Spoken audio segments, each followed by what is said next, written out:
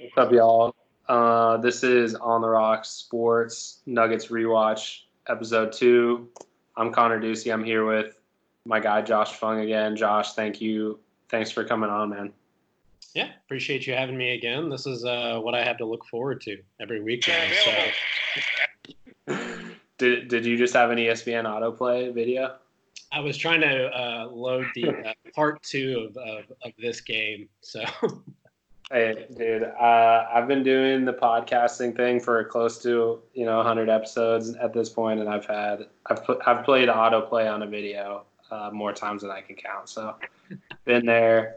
So yeah, last week Josh and I, if you didn't get a chance to check it out, we watched the Oklahoma City game versus the Nuggets, where Gary Harris hit a game winner, and this week we watched the Milwaukee Bucks game against the Denver Nuggets a couple weeks later in 2018, where Nikola Jokic had the quickest triple-double in NBA history. He got a triple-double in 14 minutes, so that's a game, as a Nuggets fan, I wanted to rewatch, and I'd recommend anyone, if you have the means, if you have a computer that's okay going to sketchy sites to watch the game, I can give you the link. Before Josh and I get into that, I want to start each episode out with some quarantine content, some coronavirus, what we've been doing. And Josh, do you have any recommendations, movies, TV shows, books for the people that have a lot of time on their hands? I wish I could be a little bit more woke in a sense of having a book to recommend, but I don't. I did want to go off the beaten path of just Netflix for the most part. Yeah. So one of the things that I've been doing a lot of since we've been kind of cooped up at the house is learning to cook more.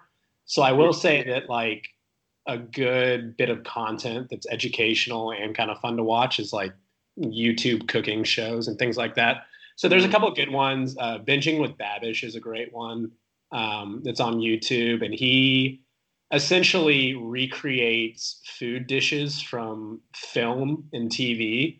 So like anything that you've seen, like for example, like he'll do like SpongeBob. He'll actually do the burgers from SpongeBob and things like that. So it's kind of a cool thing to learn how to cook one, and then obviously it's familiar if you've seen in the movies or TV shows that he alludes to. So that's a good YouTube page. Bon Appetit, First We Feast are all good for beginning cooks and things. I'm writing this down because I really am a beginning cook. Mm-hmm. My main takeaway from quarantine so far is like how many dishes happen when you cook at home, like 2 to 3 meals a day. Oh, it's crazy. And I'm like I'm very OCD about that kind of stuff. So like I have to cook and clean at the same time, which is a lot to keep up with. But luckily my wife and I have like a good dynamic to where I do all the cooking and then she ends up cleaning. So it's a nice give and take there. But doing a lot of grilling, trying to get better at grilling and stuff like that. So that's a good one. And for one bit of content that's like, I guess, a TV show, it's a documentary, but it's on Hulu and it's called The Most Dangerous Animal of All. And you and I were actually talking about Zodiac before we came on, but it's a documentary of a guy who was adopted, but learns that his birth father ended up being, or he theorizes that his birth father is the Zodiac killer who killed, several people in the Northern California area in like the 60s and 70s. So it's just like an interesting kind of like a murder mystery type documentary that's, not Netflix or anything of that nature. So I didn't want to say Tiger King because I feel like that's what everybody would say at this point. So you stole my joke. I was about to be like, yeah, I've seen this documentary. I don't know if you guys have heard of it about a tiger zoo. But I'm sure that everybody who listens to this would follow you on Twitter, so they know your qualms about Tiger King already. Well, documentaries are very in right now, which I like. Like that's cool, but like Tiger King, 4 episodes. That's all I need. I don't need 7. Like one thing I will say that's fascinating to me about like this whole thing is I do think it's kind of interesting that everyone's in this together just because of the internet, and like everyone has watched Tiger King. Like everyone, like sports, politics, like whatever segment you follow on Twitter, like Tiger King's just everywhere. It's just really interesting that that's like there's so much content out there. At the same time, everybody watch that because it's the main thing on Netflix right now. Exactly. And it's interesting, if that were to come out, not at this point in time, I don't think it would reverberate the way it has. So I feel like a lot of like Netflix and Hulu and other avenues that have documentaries or content that's on the shelf, you would think, and like they've done with the MJ, ESPN doing the MJ or moving up the MJ documentary, I feel like everybody's going to start pushing out content that they have, to get people to kind of latch onto it. Well, it's the perfect. I mean, Tiger King is the perfect internet sensation for 2020, like as a documentary, because it has so much memeable content. Like if Aaron Hernandez thing dropped right now, like everybody would watch it, but that would be it. We would talk about it. But like Tiger King, its jokes are living for an internet year, which is like 6 days. So. Yeah. I've seen so many Tiger King jokes. It's ridiculous. Yeah, that's pretty much all that Twitter and the internet is right now if we're not talking about the virus. So yes, which is nice. I mean, honestly, I'm more into the Broncos right now than I've been in years, just because it's like nice to have some real sports news, like with free agency in the last week. But that's a good point. You want to give me a quick off-season grade for what y'all have done so far? Broncos, I got to give like a strong B+. It's been really good. I think just briefly, they took advantage of a nice inefficiency, which is picking up guys on like the back end of their of their big deals that like teams sign them to and know they're not going to pay. So like trading for Bowie and Casey, I think was just like really smart. Because like I get that they're guys on the downside of their career, but it's like I'd rather pay those guys than overpay for guys that hit the market like off career years. So thought that was really good. Melvin Gordon, I'm not a fan of, frankly, but like the Broncos have a ton of money, so whatever. I mean, that's why I dropped it down to a B+. So what does that leave the running back situation now? Because all three of them are there now, right? Yeah, so I mean, I just think Royce Freeman not really in the equation. I think Melvin Gordon, I think Pat Shurmur, who's the offensive coordinator, has like a history of really, pass catching running backs are huge. I mean, he was with Saquon, who put up 90 catches or whatever. So Gordon is a much better out of the backfield as a receiver than Phillip Lindsay. So I think that's the main thing. And I think they just don't trust Phillip Lindsay to carry the ball more than 15 times, which I understand. But Phillip Lindsay is a significantly better runner than Gordon. So I think it'll be interesting. I mean, I'm hoping Lindsay still gets a bulk of carries, but we'll see. Yeah, I mean, I will tell you right now, it could always be worse. You could trade away a top 5 receiver for. Yeah, that's crazy, bro. I mean, it makes me sick because I hate the Patriots, everything about the Patriots, like coaching tree. So it just upsets me as a Texans fan that Bob O'Brien is just, I don't even know what's going on with that. Definitely wild. And then you spend a good chunk of change on Randall Cobb to replace him. So. Yeah, which is like a bad deal. Like, I mean, he's getting more money than like Robbie Anderson, right? Yep. Yeah. Robbie Anderson signed a 2-year deal at like 14. And yeah.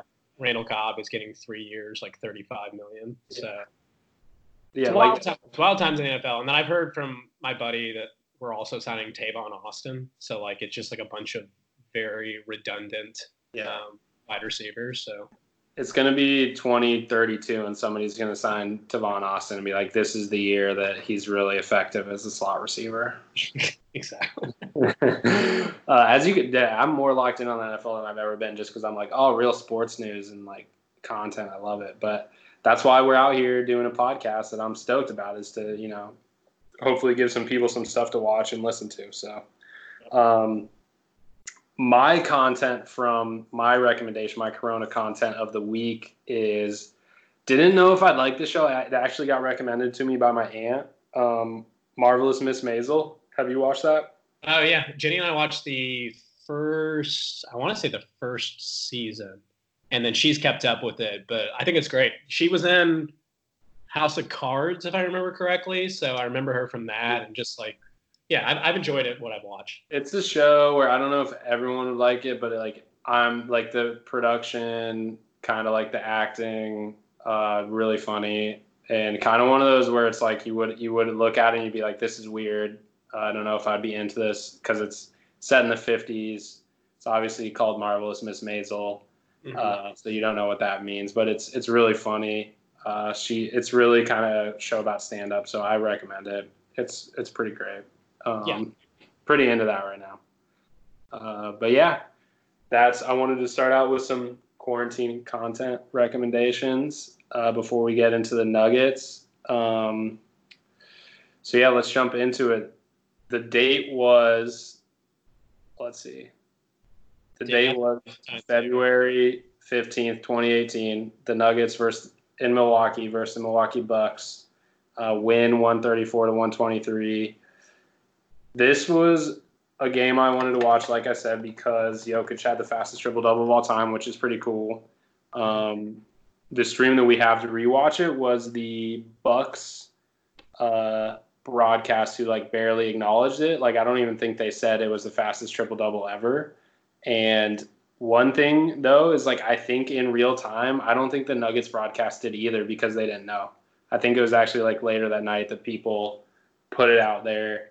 Like that was the fastest triple-double in NBA history. So that's something I remember. Correct me if I'm wrong, anyone listening, but that's obviously why I wanted to watch this game. And it was probably one of the best Nuggets shooting performances that I can remember in recent years. So Josh, do you want to give me kind of like your thoughts on the Jokic triple-double or your main takeaway from the game? Yeah, I mean, in the first half, I guess the main takeaway from the fastest triple-double is, like you alluded to, I think it kind of snuck up on people. Joker had 6, 6, and 6 in the first quarter, so it was definitely like appeasable to be able to do that. And then he set up with 10, 5, and 6 in the second. So, like we said, I just think that snuck up on the Bucks broadcast.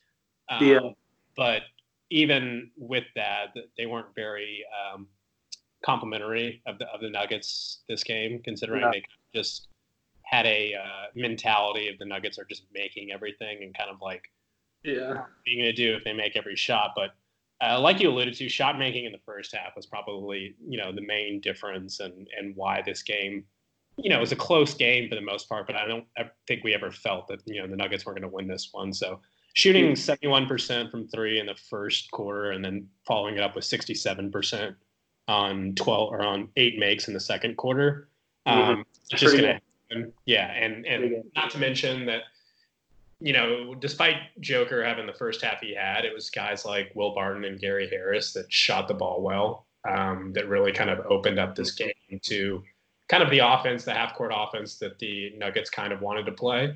They did play a little bit faster than they did for most of this season as far as pace is concerned, but just more open, like similar to the game that we watched against Oklahoma City, when the Nuggets kind of play this open, spread out type of offense and get everybody touching the ball, it just kind of helps out, shooting and gets everybody more comfortable and settled in the offense.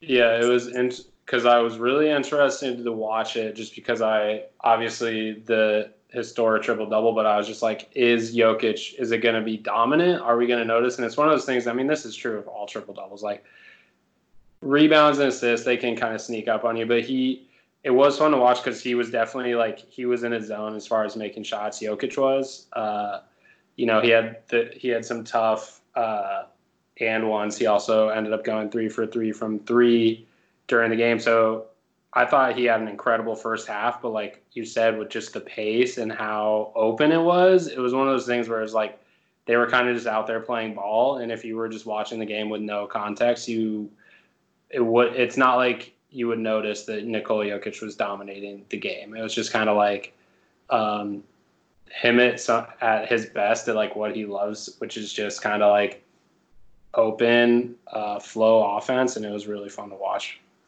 Yeah, I definitely agree, and I think that, like you said, it kind of sneaks up on you, but it's not like a Russell Westbrook triple-double where everything he does is kind of extenuated and grabbing rebounds of that nature. Joker gets triple doubles and got this triple double purely by playing his game. So I think that's where it's like a little bit different than everybody else. I guess one other observation I did have from Joker in the first half is due to the fact that, I mean, the Bucks threw Thon Maker and Tyler Zeller at him. Oh, He was on the block a little bit more than he was against OKC.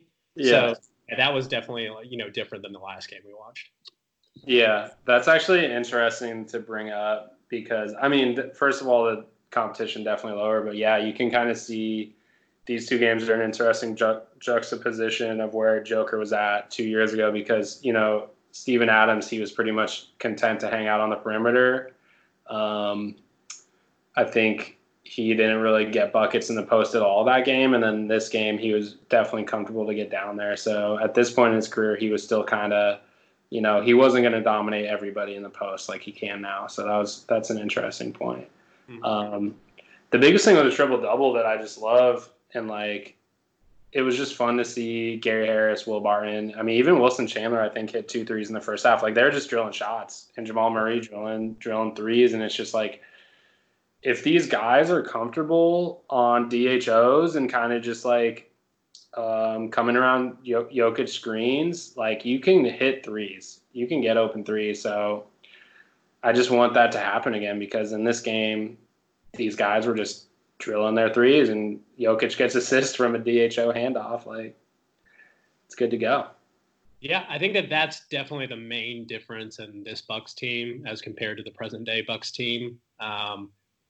Just the ability of their centers now to kind of be able to not only defend the rim but move their feet on offense on defense on the perimeter is just different than having a young guy like Thon Maker who's probably never going to be known for his defense, and then a journeyman like Tyler Zeller being able to try to defend pick and rolls and dribble handoffs when you have 3 or 4 shooters on the floor at all times is just exponentially different than having vets. Right. But yeah, we talked about it a lot, so we don't need to discuss it too much. But Gary Harris looked fantastic in this game again. He didn't look like a star, but he looked like more than a role player. He looked like a very good starter, like a top 50 type NBA player. And so fun to watch. I mean, makes me want him to get back to that level. Yeah, like you said, we kind of covered this last week, just the difference and kind of the way he moves and the fluidity of his game is just so much different when he's healthy than he is. And he's still you can see because he's got a very he's really cut, he's really quick, so you can still see it with him in his movements on the defensive side and in the open floor, but just watching his shooting and kind of his moves offensively, he's just so much smoother in 2018. So we'll talk a little bit about the Nuggets offseason later, but hopefully Gary can get back to that level at some point because he is 24. So he might be 25. I'm going to check that. So yeah, it was really a lot of it came back to shot making. Also, Jamal Murray took 7 threes and made 5 of them, which watching that in this game, it's kind of it's not frustrating, but it's this is what the Nuggets need from Jamal Murray every game. Not necessarily hitting 5 of them, but you need to be taking 8 threes, and not all of them were great looks. Some of them were tough threes that he took and made, and that's so important to NBA offense in 2020. Yep, I think that this was actually subtly a quiet performance from Jamal in a sense of 26, but still he still ended up with 26, but it wasn't as loud as the 30 or whatever he had against OKC that we watched the other night.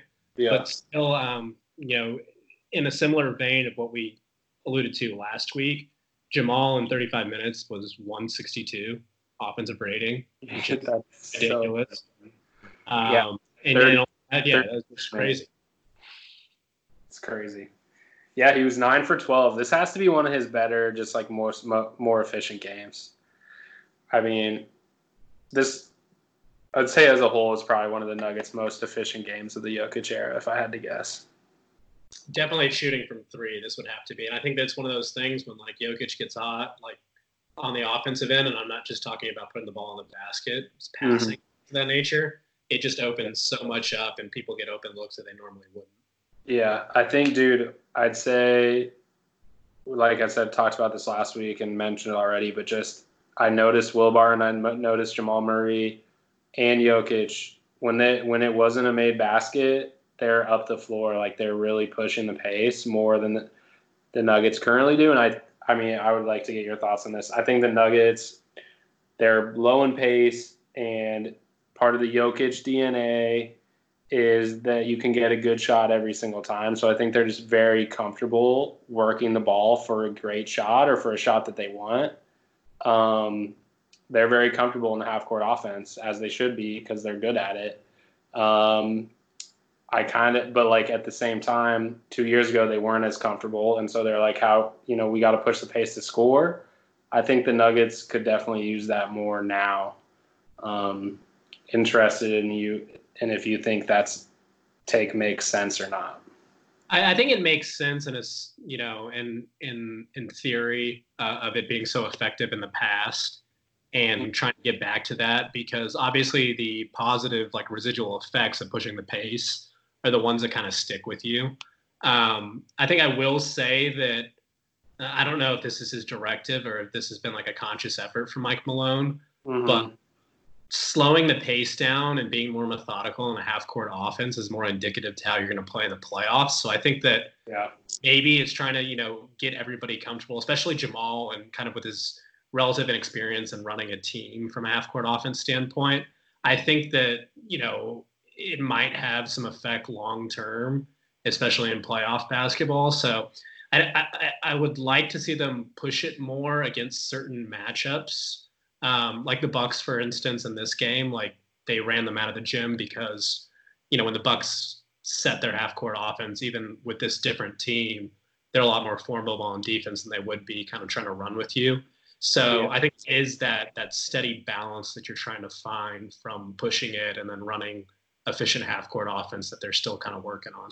Yeah, I think that's a really good point about the playoffs. And I mean, I think it's easy to be critical and not always think about the pros. Like, I'm critical on the offense not being more aggressive, but like that's because there's a huge emphasis on, limiting turnovers and, producing good shots. And at the end of the day, pretty hard on the Nuggets offense in 2020, and they are still a top 10 offense or, right around there. So I do think pace could improve, but that's a really good point about kind of like setting yourself up for the playoffs and being comfortable in that setting. So, yeah. And I like I said, I think that you can do that and probably not be second to last in the NBA in pace. I think that if you were to ask the normal, probably above average NBA fan, you would never guess that the Denver Nuggets are second to last in pace. So, no, Chris Webber gets on the broadcast and is like, Nuggets, they run the ball.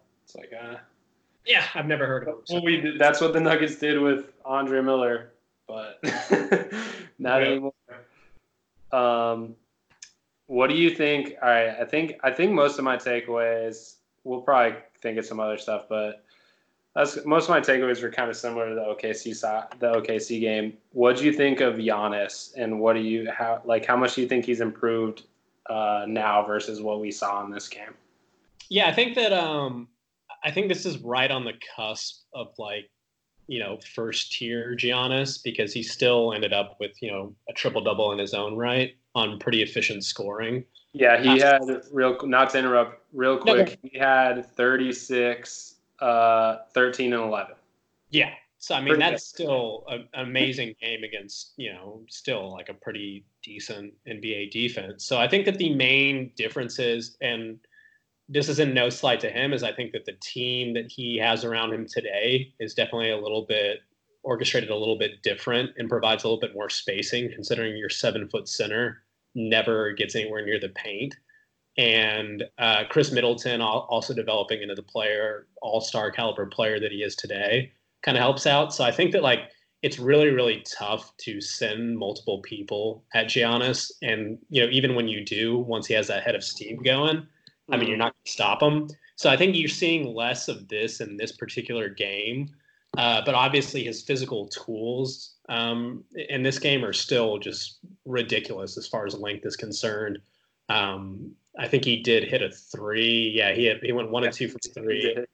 Efficient shooting, kind of shared the ball. The one thing that kind of stood out to me, and, I actually did some research going back into it, is that he only had a, 33% usage. And I thought that would be relatively low considering, how much of the time he has the ball in his hands or he's creating for other people. But even today, it's only, around 37%. So I think that the main difference that we can kind of take away from this is, one, it looks like he's definitely gotten bigger physically, shoulders, strength-wise. I think that today he just essentially drops his shoulder and runs through people. Whereas, as in this game, he kind of does it, but I've always had the take of when playing basketball, you can be as big as you want, but playing big is a mental thing. So I think the early steps of him realizing that, he has that strength to bump people off and get to the basket. So I would say the strength is one, and I think just like comfort with his jump shot. Like he's taking multiple jump shots today, but I think that he's more comfortable getting to the rim and trying to draw fouls because he does have that in his game now. So I think those two things definitely are a little bit better. And then, when you come with a team that provides more spacing, you're obviously going to get better playmaking and creating for others. So I think that those three tiers are definitely different today than they were, a year and a half ago. This game definitely, like, the Bud system and the fact that he was surrounded by a bunch of good shooters now stood out.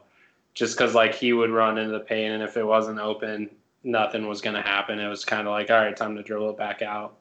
But yeah, Giannis, pretty impressive for him to, like, improve as much as he had. Like, I think you texted me this, but that's not that common for someone to kind of, a lot of superstars are always meant to be superstars. So for Giannis to improve as much as he has is pretty impressive. Totally agree that it's a huge physical leap for him in 2020 versus like this game. Like people like this is random. I mean, it's not that random. People compare Ben Simmons to Giannis, and I'm like, yes, kind of, but like Ben Simmons throws up like ugly layups. Like Giannis dunks. I think they're similar in the way you would build around them, but Giannis is just he's a beast at the rim, dude. Absolute beast. I'm not the biggest fan of watching him, honestly, but it is impressive how much he's improved in the past 2 years. So, yeah, I would say obviously you kind of you mentioned that text message that it's very rare and it's kind of seldom seen that you see somebody go from relative obscurity to a top player in the NBA. But I will say I don't want to use the word obscurity because it's kind of negative, has a negative connotation behind it. But I will say one other player that it's a similar, like, prominent rise and so quickly would be Joker himself, in a sense of, kind of going from playing with Nurkic and being, 1A, 1B type big man to being a top, 10 player in the NBA is pretty similar. Yeah. Our international superstars, bro. Yeah. Giannis is a little bit more marketable than Jokic, just a little bit. A tiny bit, but so far. If it was a real one, he would have represented Nigeria and not Greece. But yeah. Maybe Jokic will get a signature shoe. He definitely won't. Maybe it'd be a high top. It would definitely be a high top. A couple random player shouts from this game. Tyler Zeller, I texted you. I was like, yo, is this his career high? And you told me 26. I definitely would, have no idea which team he was playing for when that happened. It was Boston. But I remember looking it up, and that Boston team was like, I believe the second leading scorer in that game was Avery Bradley. So I was going to say that must have been the, like, tank year to get, I don't even, whatever, probably a Brad Stevens overachieving year. Yeah, it's So he was actually, I mean, he's a serviceable NBA player. The one thing I noticed about this game that I never really noticed before is that for a right-handed big man, he only shoots left-handed. He strictly dunks and puts back. Yeah, you were much more locked in than me. Yeah, I enjoyed it.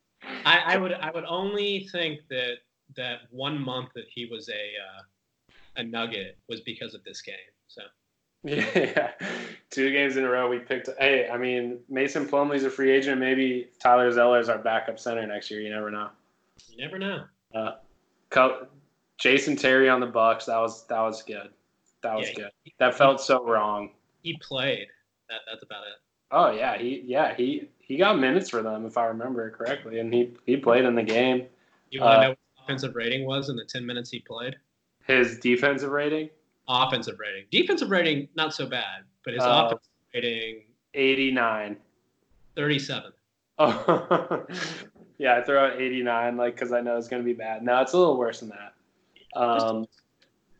Nuggets legend Sean Kilpatrick. Real ones, no. Yeah, 4 minutes. Darrell Arthur. Darrell Arthur did play. Finally, in this game, has lone possession of the 0 because Emmanuel Mudiay got traded, so he's 0-0. Emmanuel was singular 0. Oh, yeah, the 0-0 situation. Yeah, that was the whole thing. I think there's only – it's actually happened more times than you would think, believe it or not. I want to say that there is in Portland, there was a similar situation in which Dame has 0, so somebody else were 0-0 at some time, but yeah. Yeah, and then Devin Harris. Devin Harris hit 2 threes. Trey Lyles hit a couple threes. I think Trey was horrible in the first half and then had a really good, got hot and hit 3 or 4 shots in the second half. And I was honestly, this game was a nice Trey Lyles experience in general. Yeah, I mean it's a microcosm of his NBA career because first half is terrible and then he went on kind of a little bit of an offensive streak in the third quarter, hitting back-to-back threes and having 8 in the quarter. So, you said, it's kind of a telltale sign of who Trey Lyles actually is. I'm trying to put a word. I don't think anyone's really put together what you want to call players like this. He's a guy that where he probably definitely would have been a starter 15 years ago on a team because he's good at basketball and he's good at a number of things, but he's not great at anything, so he can't really be a role player in the modern NBA, Yeah, it's weird because his thing is he's a scorer, but he doesn't score that well. So I think he's also versatile. He's big, so he's still young.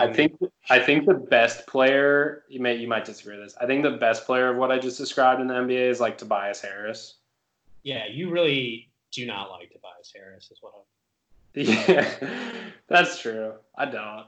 I mean, it's similar players. It's just a guy that is very average at a lot of things. I think Tobias might be above average at maybe 1 or 2 things. Tobias is a good starter. So he's good, but it's still the same thing where I'm you don't really scare me as a shooter. You're kind of a scorer, but end of the day, you're a third option, Yeah, even a 4th. I mean, he's essentially the 4th option, right?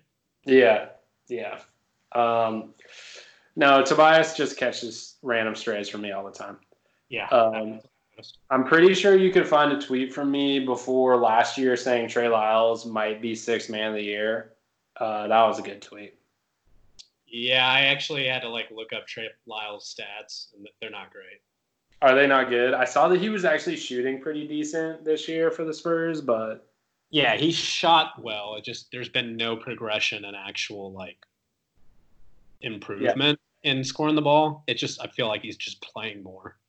Yeah, it's just a mentality thing mostly with him. Honestly, I think you can relate that to the inconsistency and all that. He's a nice guy, but he's gonna be bouncing around, I think. Yeah, he's Canadian. Canadians are nice. So. I think that's might be all I have from this game. If you haven't watched it, definitely worth watching. Kind of for the offensive explosion. Fun game.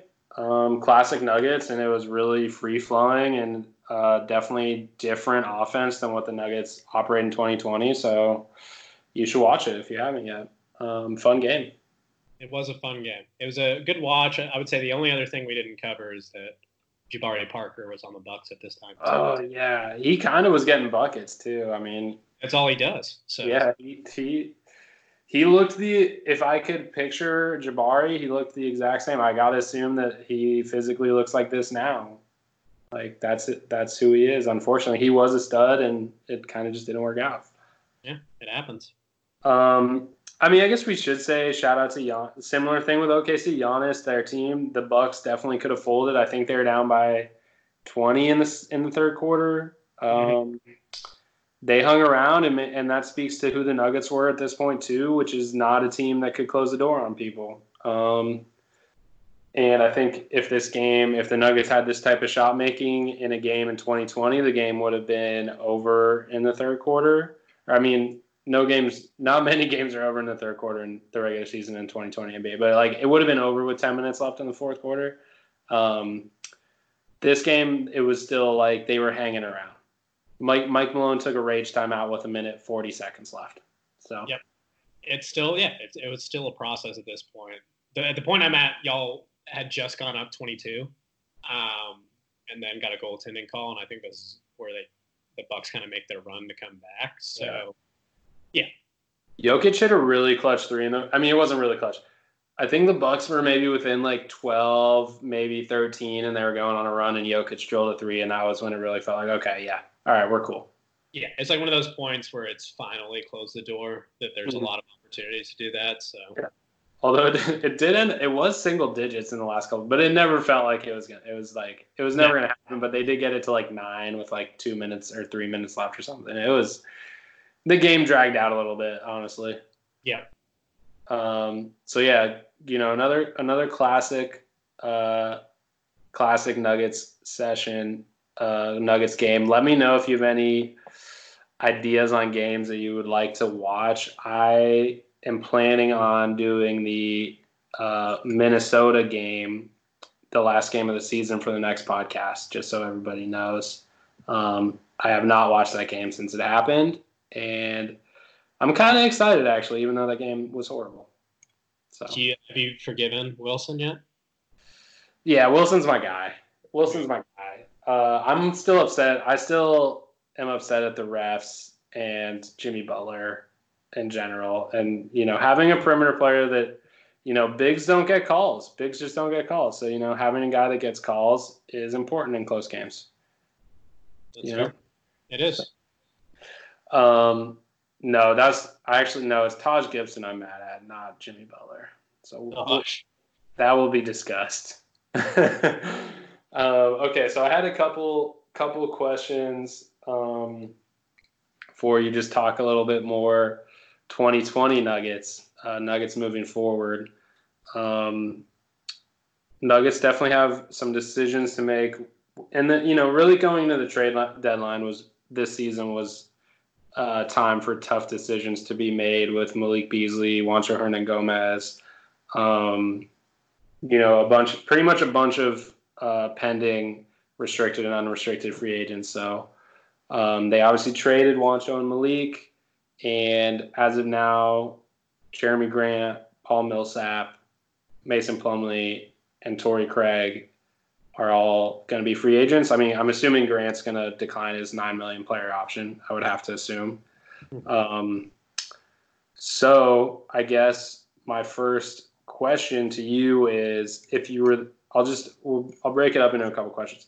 If you were the Nuggets, who would you want as the starting power forward next season? Would you do Jerami Grant or would you do Paul Millsap?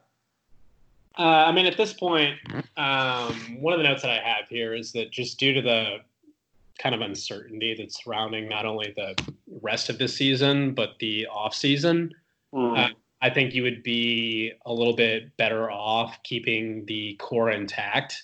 And I kind of use Paul Millsap in that core, quote unquote. I know that you mentioned kind of when we were talking about this before, if there's like any opportunity or, what you would see if, Jerami Grant and Paul Millsap were to play together. Hasn't been a ton of that this season. Defensively, it looks like, it's not as great as you would think of it on paper. And I do think that provides a little bit of a logjam on offense. So, like, that kind of probably has to be ironed out. I can give you my thoughts and predictions on that, and then you can bounce off that if you want. That's fair. Go ahead.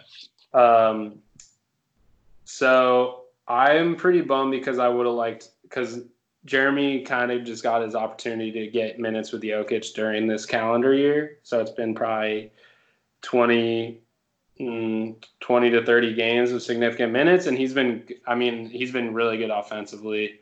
Definitely not sure if he's a good enough defensive player to be like the perfect fit next to Jokic, but so I really wanted to see how it went down the stretch and kind of see if like Paul Millsap still looked good. Knowing the Nuggets front office, I'm kind of expecting them to pay Grant, have him as the starting power forward, and then bring Millsap back.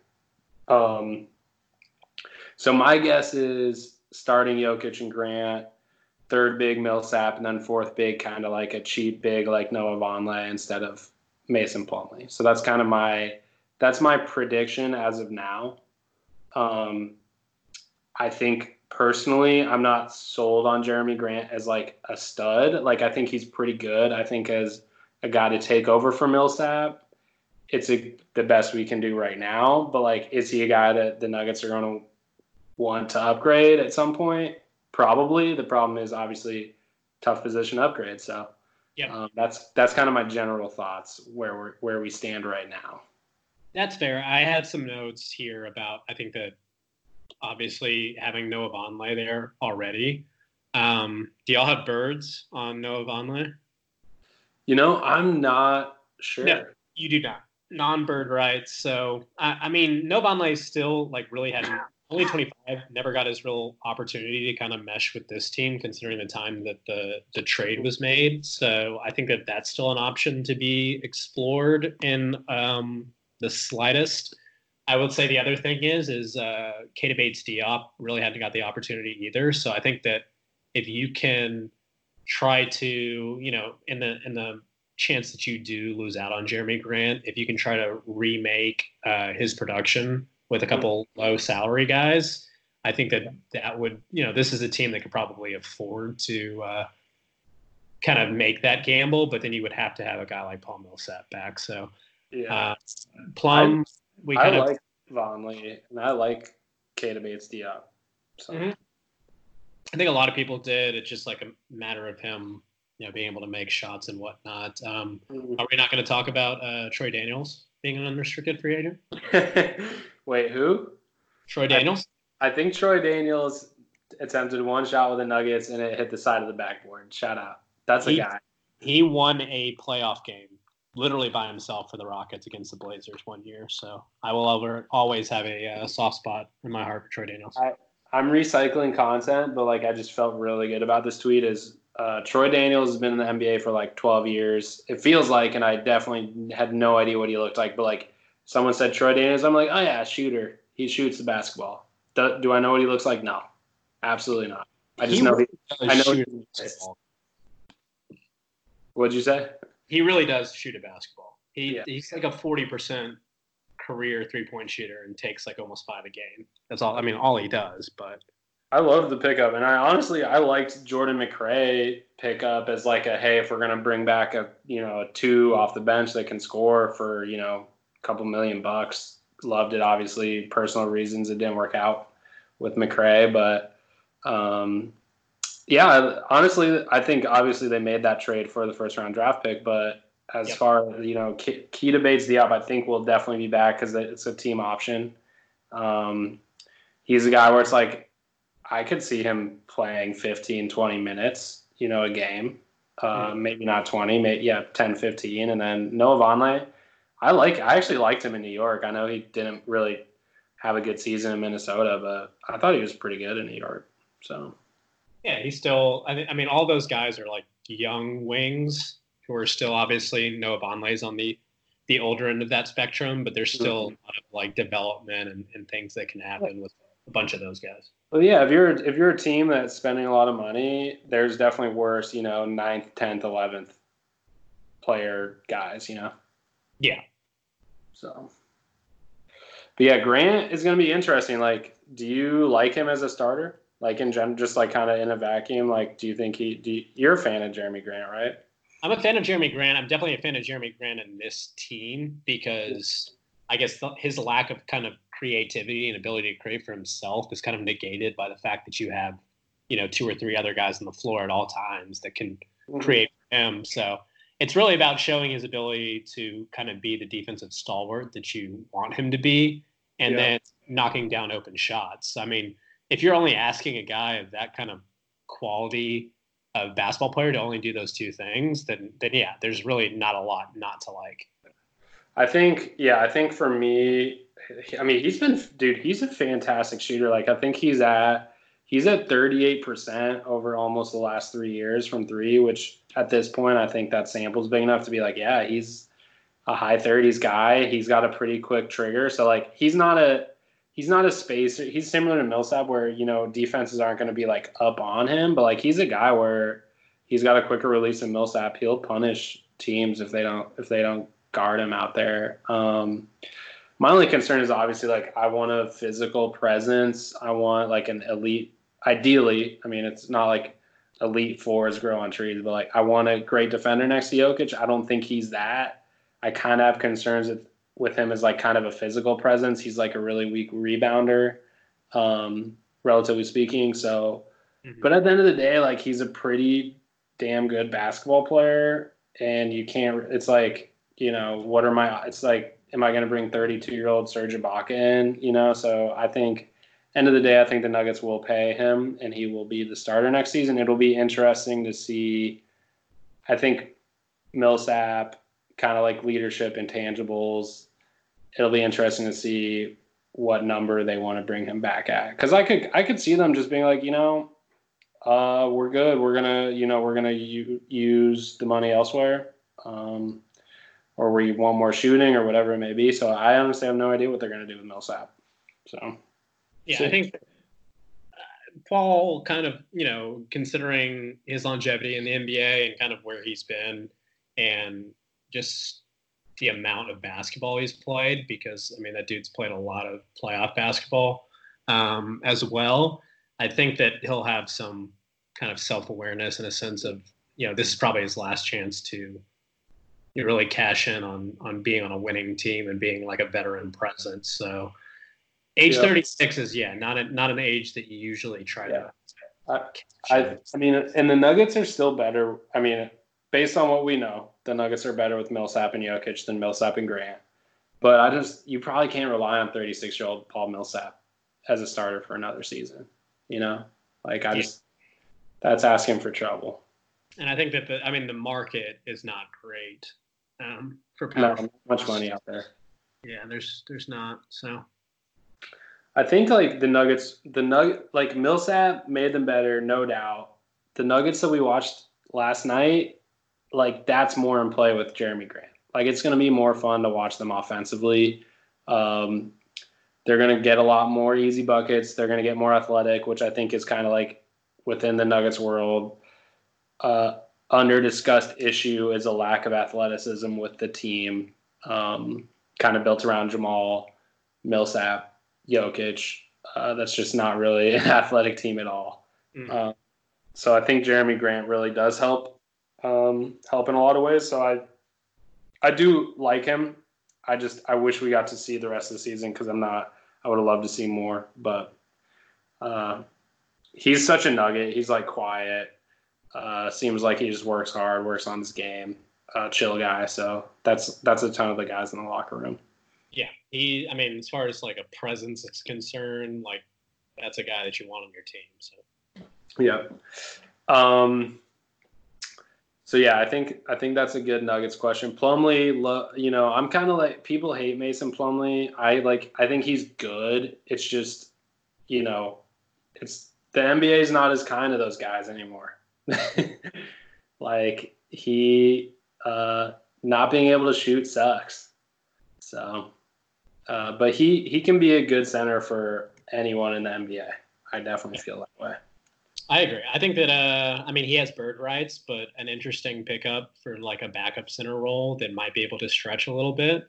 He's not Juancho, but Willie would be like a good guy to bring in. So see how that goes. That would make me happy. I don't know if it would make me happy or sad to see, my second favorite Hernan Gomez every night, but I would find a way to cope. There you go. I just feel Mason's going to get paid by somebody, I would think. So he could be like, I don't know, like the Cavs, like he's a great center to like pair with a young point guard. He's going to set screens, going to finish lobs. Like, he's a good player. He would be a significant upgrade in Miami over Myers Leonard. So. Yeah. But Myers shoots threes. I couldn't tell you if he makes them. He shoots them. That's for sure. He definitely shoots them. He shoots them. Yeah, so that Nuggets offseason will be really interesting. I mean, they're in it's like the last couple years, I 100% knew what they were going to do. Like, shouldn't say that. Like, I just generally knew what their strategy was going to be. This year, I'm like, I don't know. They're in a different phase of team building. Like, it's kind of like now you're above the cap. It's about building the championship contender. So it's interesting. I don't know. I don't know what they're going to do. Yeah, I would say that, you're not even building at this point. You're just trying to fine tune what you already have because, right now it's good enough. So don't want to dive in it too hard. Do you like Drew Holiday or Bradley Beal on this Nuggets team? Well, considering you'd have to. I should actually say I don't think Bradley Beal is that realistic. Do you like Drew Holiday on the Nuggets? Yeah, I do. Just given both ends of the floor, and say what would that look like? Your first that you got from us, and then it'd be tough to. I think if we're talking about Drew, we have to hope that it's actually I don't know. It's Gary Harris first round pick. Yeah, Gary Harris first round pick, and probably I don't know. Where's our asset? Like another first round pick, or Monte Morris, like a guy that's second round draft pick, so still on his rookie contract. But I'm not sure I would do that for Drew Holiday. So. Yeah, that's not a great. I think they would need 2 firsts, right? At least. Malik obviously was like a nice asset. He's gone. I don't think there's any way the Nuggets move MPJ or Jamal Murray for Drew Holiday. So that's kind of the asset chest is low key kind of bare. Yeah, but it's just because, and it's not a sense of we don't have anybody. It's just the people that you do have are contributors. So it's like an embarrassment of riches in a certain aspect. Yeah, I still believe the Nuggets' key to a championship's on the roster. He just rolled his ankle at the wrong time, and went through some. Michael Malone is doing the coach thing, so we'll see what happens there. Talking about Troy Daniels. Yeah, yeah. I was actually thinking PJ Dozier. There you go, PJ or Black Belt. Who's a stud, by the way. I love PJ Dozier. I love 6'6", 6'7" point guards. They can't shoot. Who doesn't, dude? Who doesn't? Hey, maybe he'll turn into Spencer Dinwiddie. Or he turns into Sean Livingston. Either one. I just thought of oh my god, this is gonna drive me crazy. All right, I can't give dead silence. There's this one guy who's on the Nuggets 10 years ago that was 6'6", but I can't remember his name. You would know, but whatever. He was the point guard, Marko Jaric? No, he was a black dude. He was oh my god. I don't remember. I'm gonna find it out. I'm gonna look it up and I'll text you. I'll figure it out. Okay, before we go, listen to Zach Lowe and David Thorpe today, 2 icons, talking about who the most improved player was. It was a bummer, it's no Nuggets are sniffing this list, that's for sure, this year. What are your thoughts on most improved player? So I feel like there's a lot of boring ways to go about most improved player. Just Julian Stone. Oh, it's Julian Stone. Yeah. Just Julian remember. Stone went to UTEP, if I remember correctly. Yeah. He's tall. Right? He was tall, right? Yeah, he was 6'5", 6'6". I think that when guys are that size and they can kind of pick up the ball, they get a reputation of just being a tall point guard when really that's probably not the case.